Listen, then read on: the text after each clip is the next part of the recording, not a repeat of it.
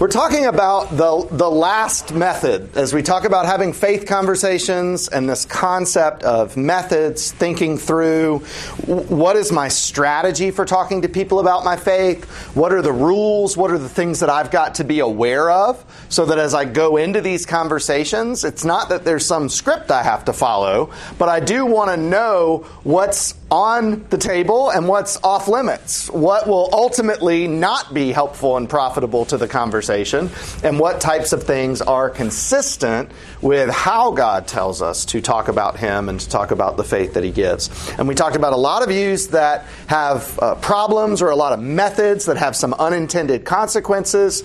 And now we're talking about what is called the presuppositional method, or named after one of the professors who kind of most documented it and put it together, Cornelius Van Til.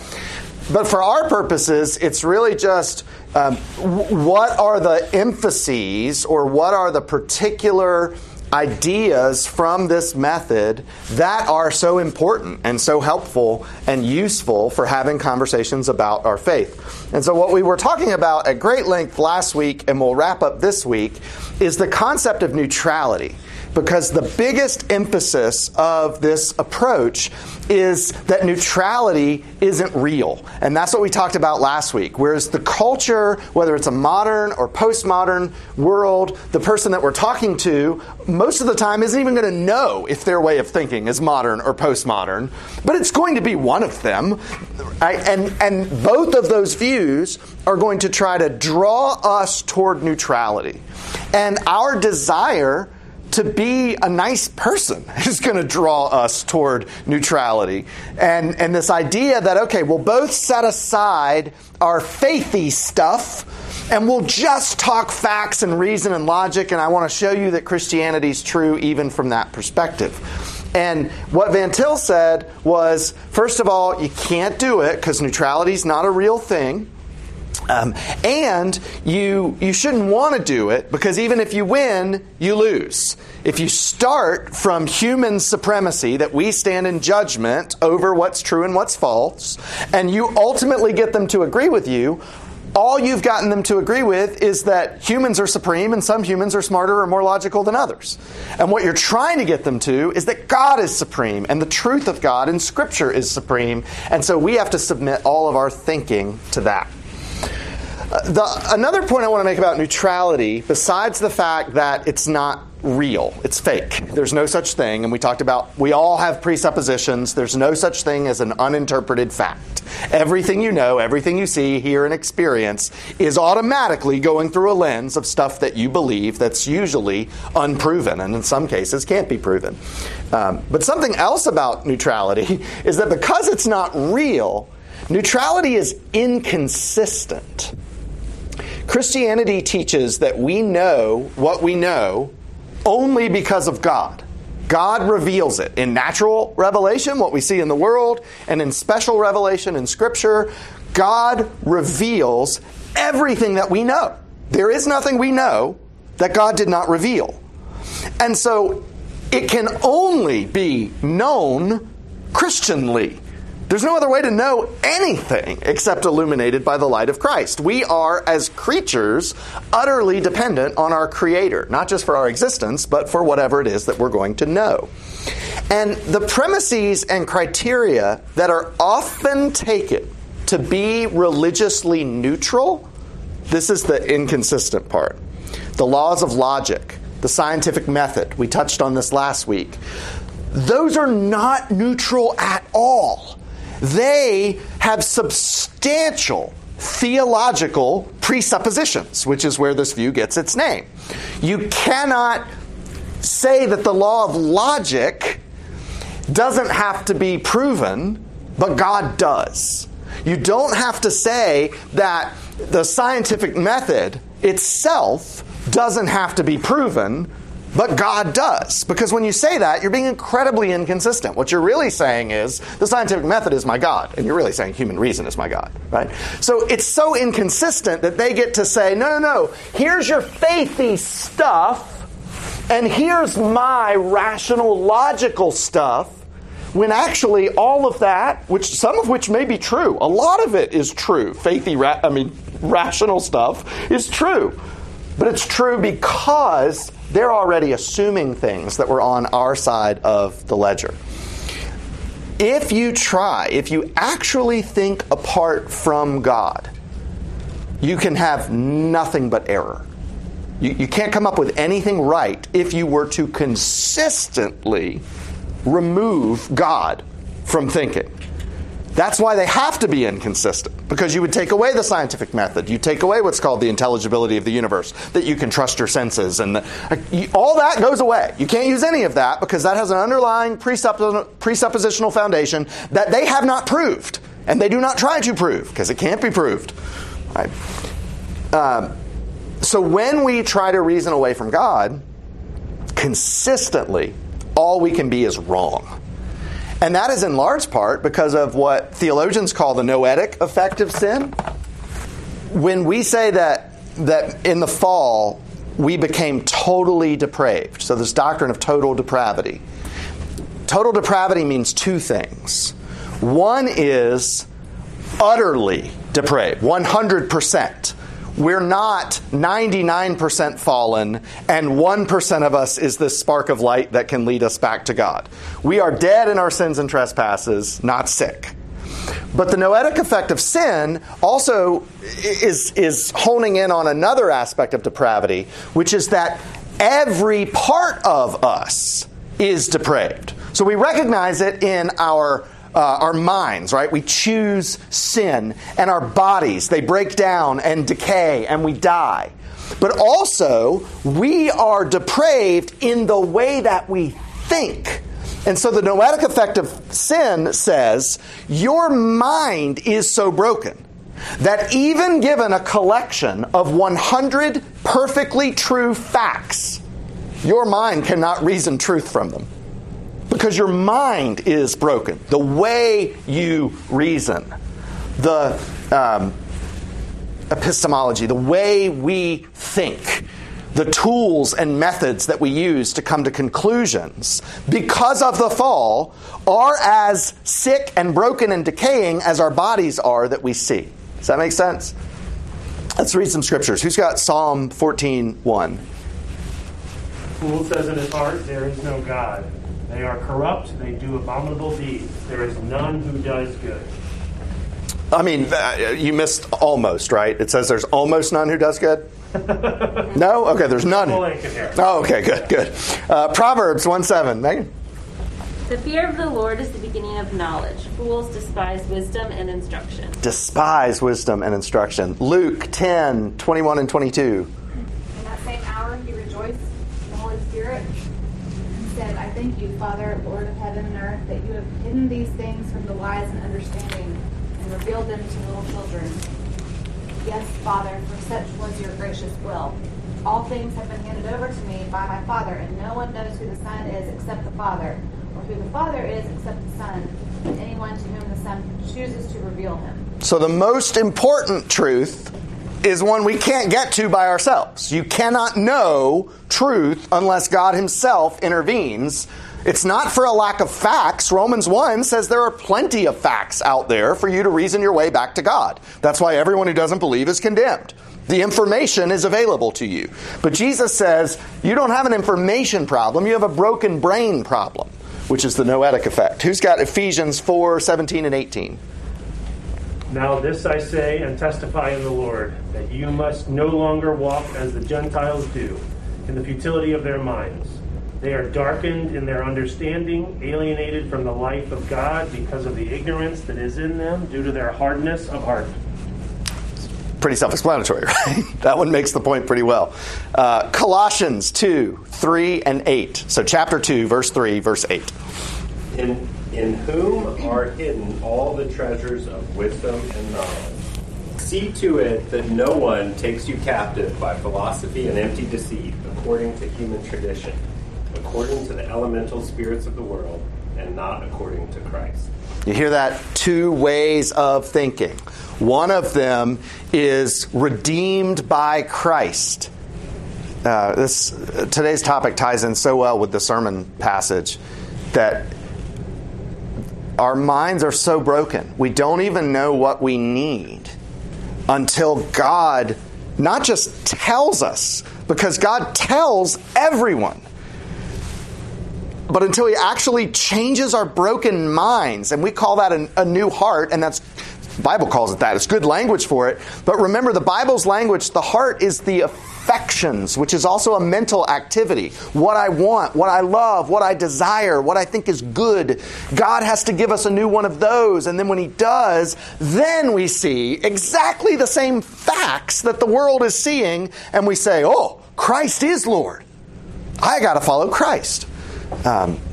So really important stuff. We cannot know apart from God. One more. First, I'm going to read this one because I'm reading 1 Corinthians 2, 10 through 16.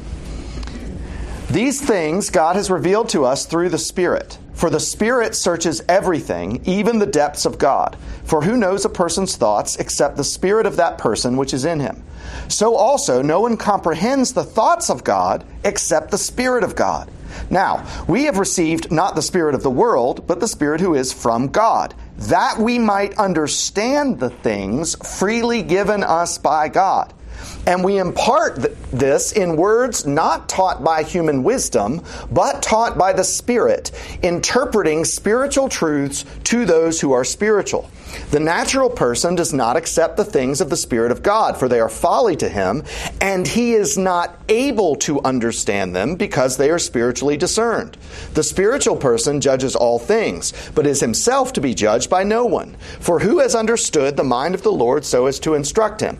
But we have the mind of Christ. I mean, that is an absolutely perfect complementary passage to what Micah says today. You cannot think rightly apart from God. You cannot do it. And so you should not fear being judged by the world for the way that you think, because it has not been revealed to them how God thinks. And so they are very bad judges of whether or not the way you think is good, bad, or indifferent. When you think rightly, you only think rightly because God Himself has given the Spirit to you so that you can think rightly.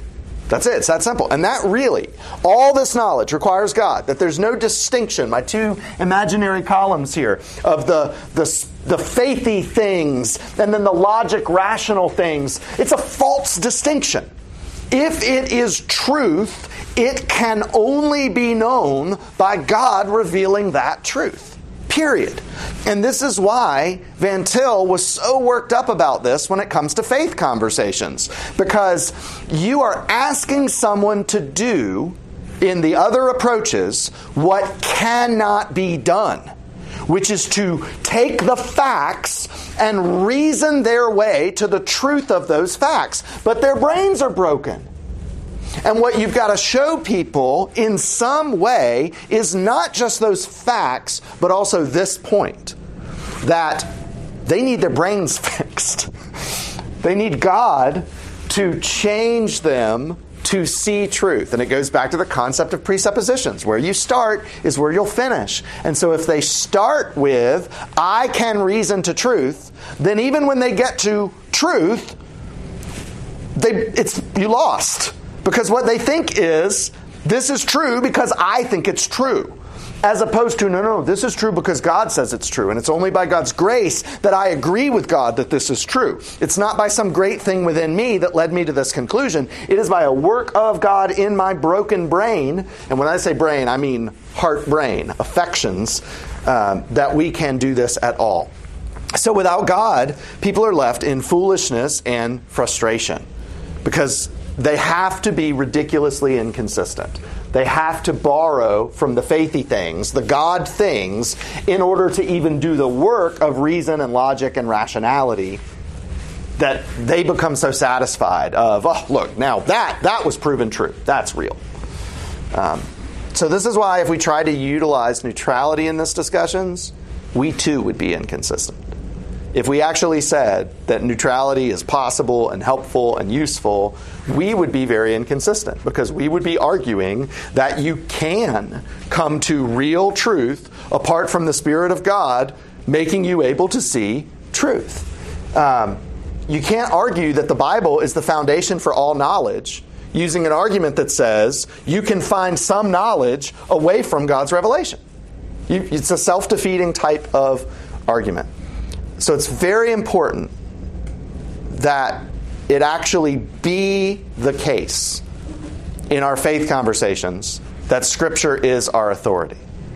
And this is why, the tension that I have between I'm not a pure presuppositionalist, I'm not a pure classical. I think what happens when you try to do presuppositionalism in the real world is what I am. And it does look a little different on paper. But what does have to be in your mind the whole time in faith conversations is I can't give an inch on Scripture. That doesn't mean that I have to lead with the authority of Scripture. It doesn't mean that I have to make sure that in every argument, and this is where I am making a distinction with the way I practice these faith conversations, doesn't mean that in every argument I have to even talk about the authority of Scripture necessarily. But it does mean I can never say anything or affirm anything they say that suggests truth can be found outside of Scripture. That's the critically important point. Because if they say, well, I don't believe the Bible, so prove to me that Christianity is true outside of the Bible, I think if it's that direct, at that point you do have to say, well, I can't, but let's have this kind of conversation and see what you think.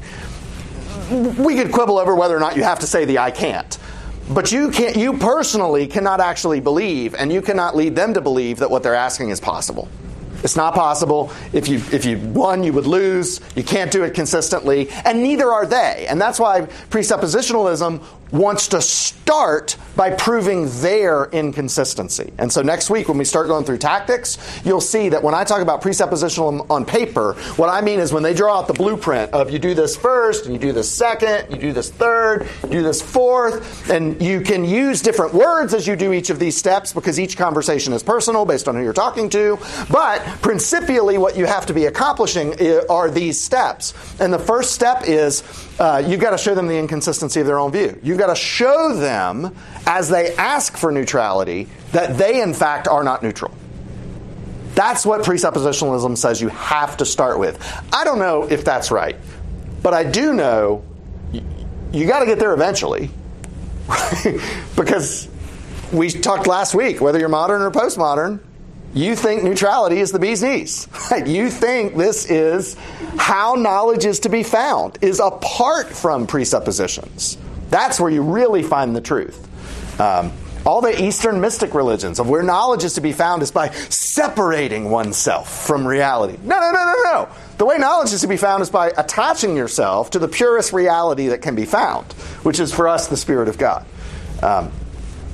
Richard Pratt is a professor at RTS. Some of y'all probably heard him or read some of his books. But he says, if trust in Christ is founded on logical consistency, which Christianity is logically consistent, historical evidence, we have that, scientific arguments, we have those. If, however, trust in Christ is found on these things, then Christ is yet to be received as the ultimate authority, because those foundations are more authoritative to Christ himself. To use yet another analogy, if belief in Christian truth comes only after the claims of Christ are run through the verification machine of human judgment, then human judgment is still the ultimate authority. If this is true, because there was enough evidence to prove to me it was true, then I can say it's true, and I'm right, it is true. But it's not the ultimate authority. And it claims to be the ultimate authority. So now we have another inconsistency problem. You just have something that cannot be. So it's not actually possible to be neutral for you or for the person with the other perspective. So what you'll have to think about over the next few weeks as we talk about the tactics of these conversations is what's your take on the issue that I'm wrestling with of we should all agree principially, ultimate authority of Scripture, there is no neutrality. To me, that case is bulletproof. And that is the remarkable contribution of Van Til to faith conversations and to evangelism and apologetics. But in terms of what order that looks like, how I articulate that, what that allows me to say and not say in a conversation, I think a lot of that's going to become a very much personal thing. I think there's going to be some definite black and white stuff that we off the table cannot say. There's going to be some stuff that absolutely must be said. The exclusivity of Christ is not something that we get to vote on or see if it fits the mood of the person we're talking to. But there's a bunch of stuff, I think, in the middle in terms of how important is it that this be said explicitly or not be said in a particular faith conversation. So questions about that before I cover the last bit on neutrality, or comments? Like, especially in light of the 1 Corinthians, like, there's plenty of people we all know that what we believe is all folly to them. They're comfortable believing the lie, whatever the lie is in their life, that they're okay. And they might say, I'm crazy, and they might say, I'm foolish.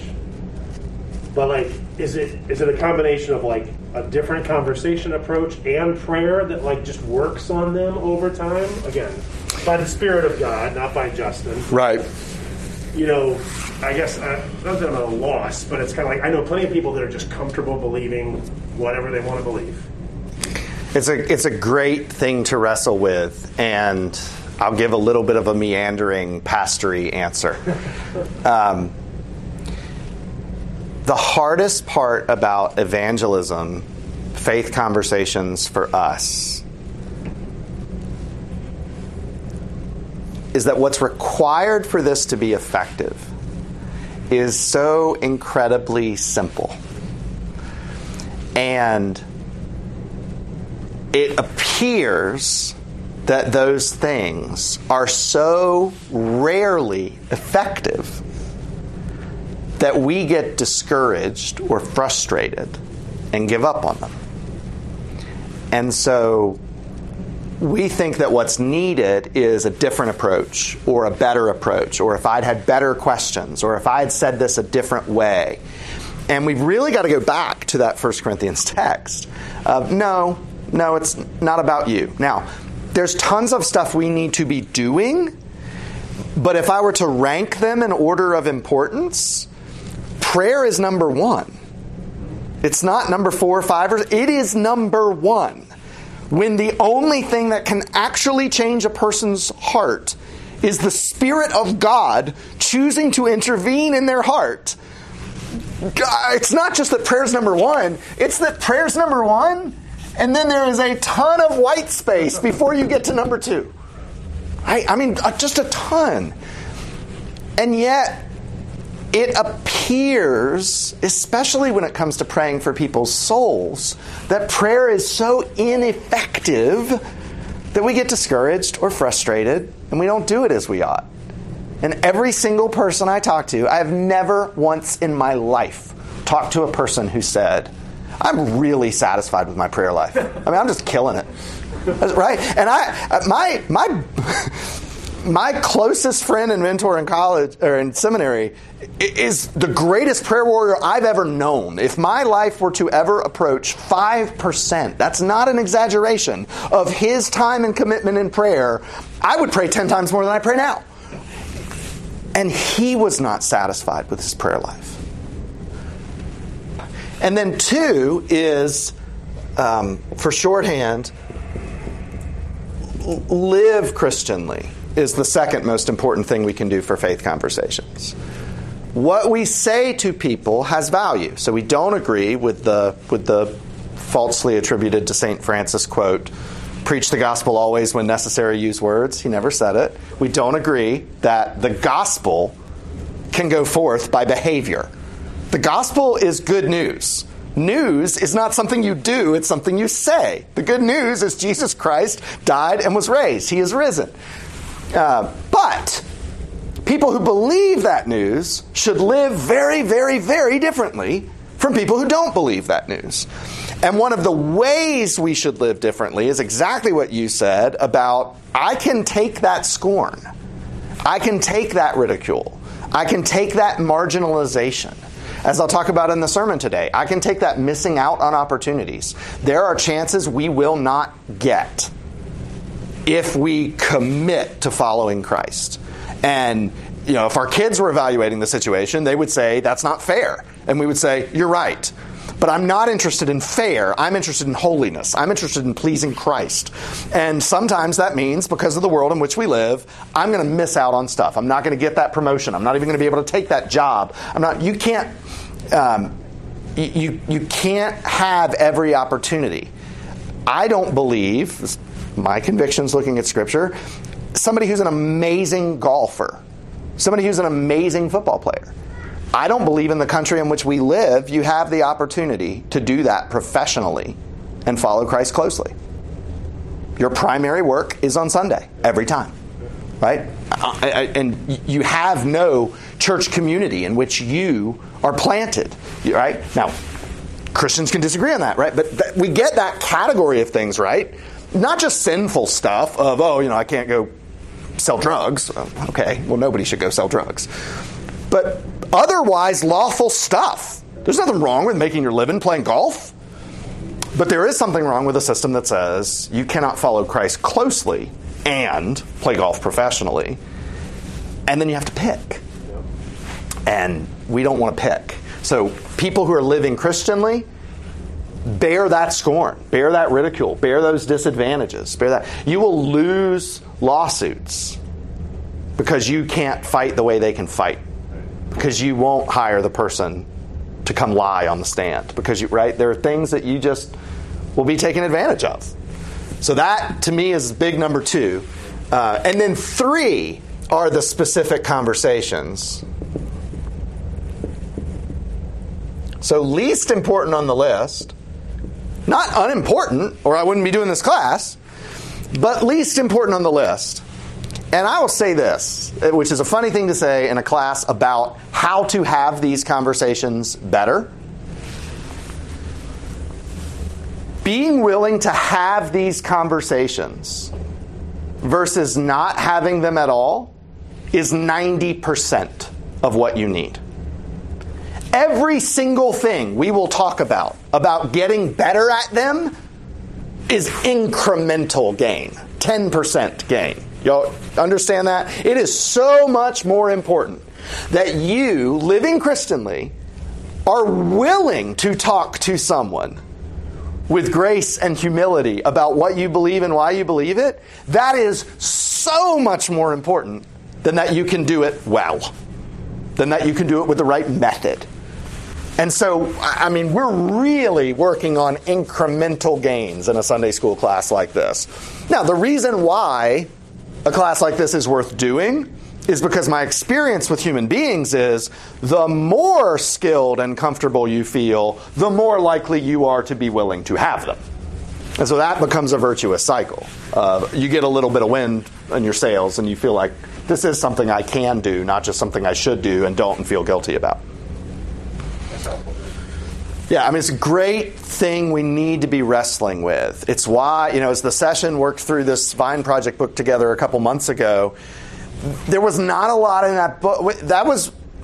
This probably will sound bad, that was a very affirming book for us. Because we read it, and a lot of the stuff they were talking about, we thought, yes, we're doing this. By God's grace, the advice that we got from other churches and the stuff that we're doing so much of this in terms of making the service accessible.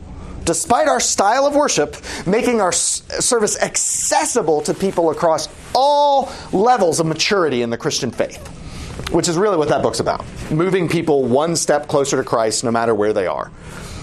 But one of the areas that we really saw as a weakness in our church is moving them from the don't know Christ to do know Christ part of the spectrum.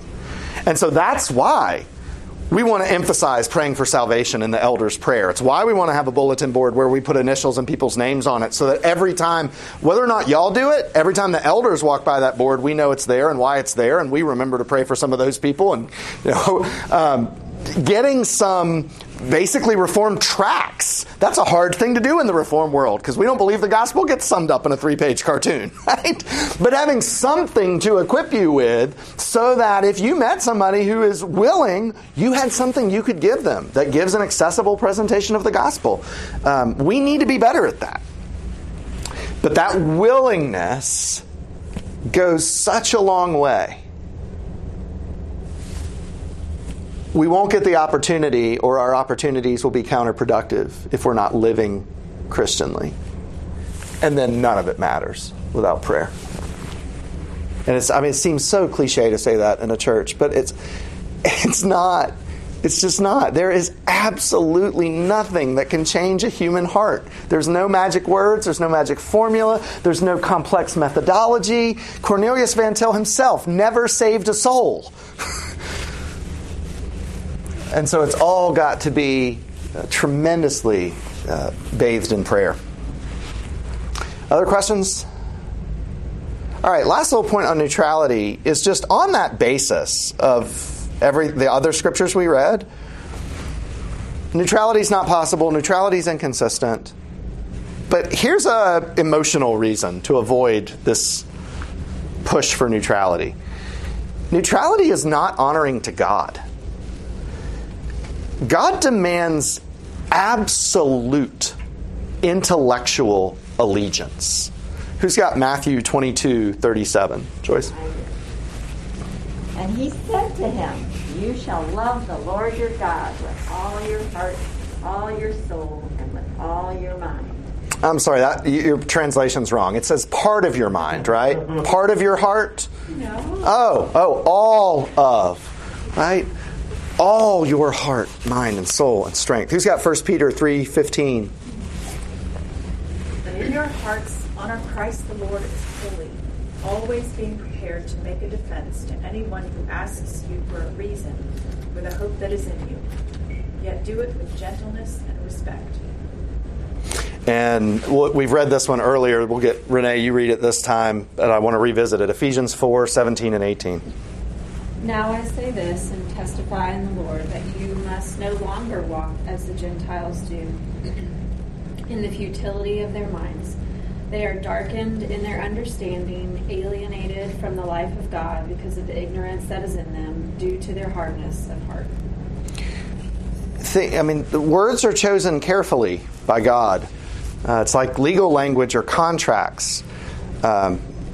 Justin, I imagine, looks at boring contract and this type of language all the time, and there's a significant difference between may and must, may and shall, right? And God, you must not walk in the way of the Gentiles. You must not do it. God demands absolute intellectual allegiance. We don't just want to reach the correct conclusion.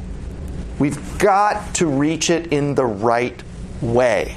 And that point keeps coming up because that's even if you win, you lose. And now that's also it doesn't honor God. It doesn't honor God to say, God, set your yeah, I know you said stuff, but I'm going to set that aside because my words will be much better to bring this person to the truth of reality than yours would be. Good luck with that, right? It's not honoring to God. So we should not defend the faith by arguing in a manner that's neither for nor against Christianity.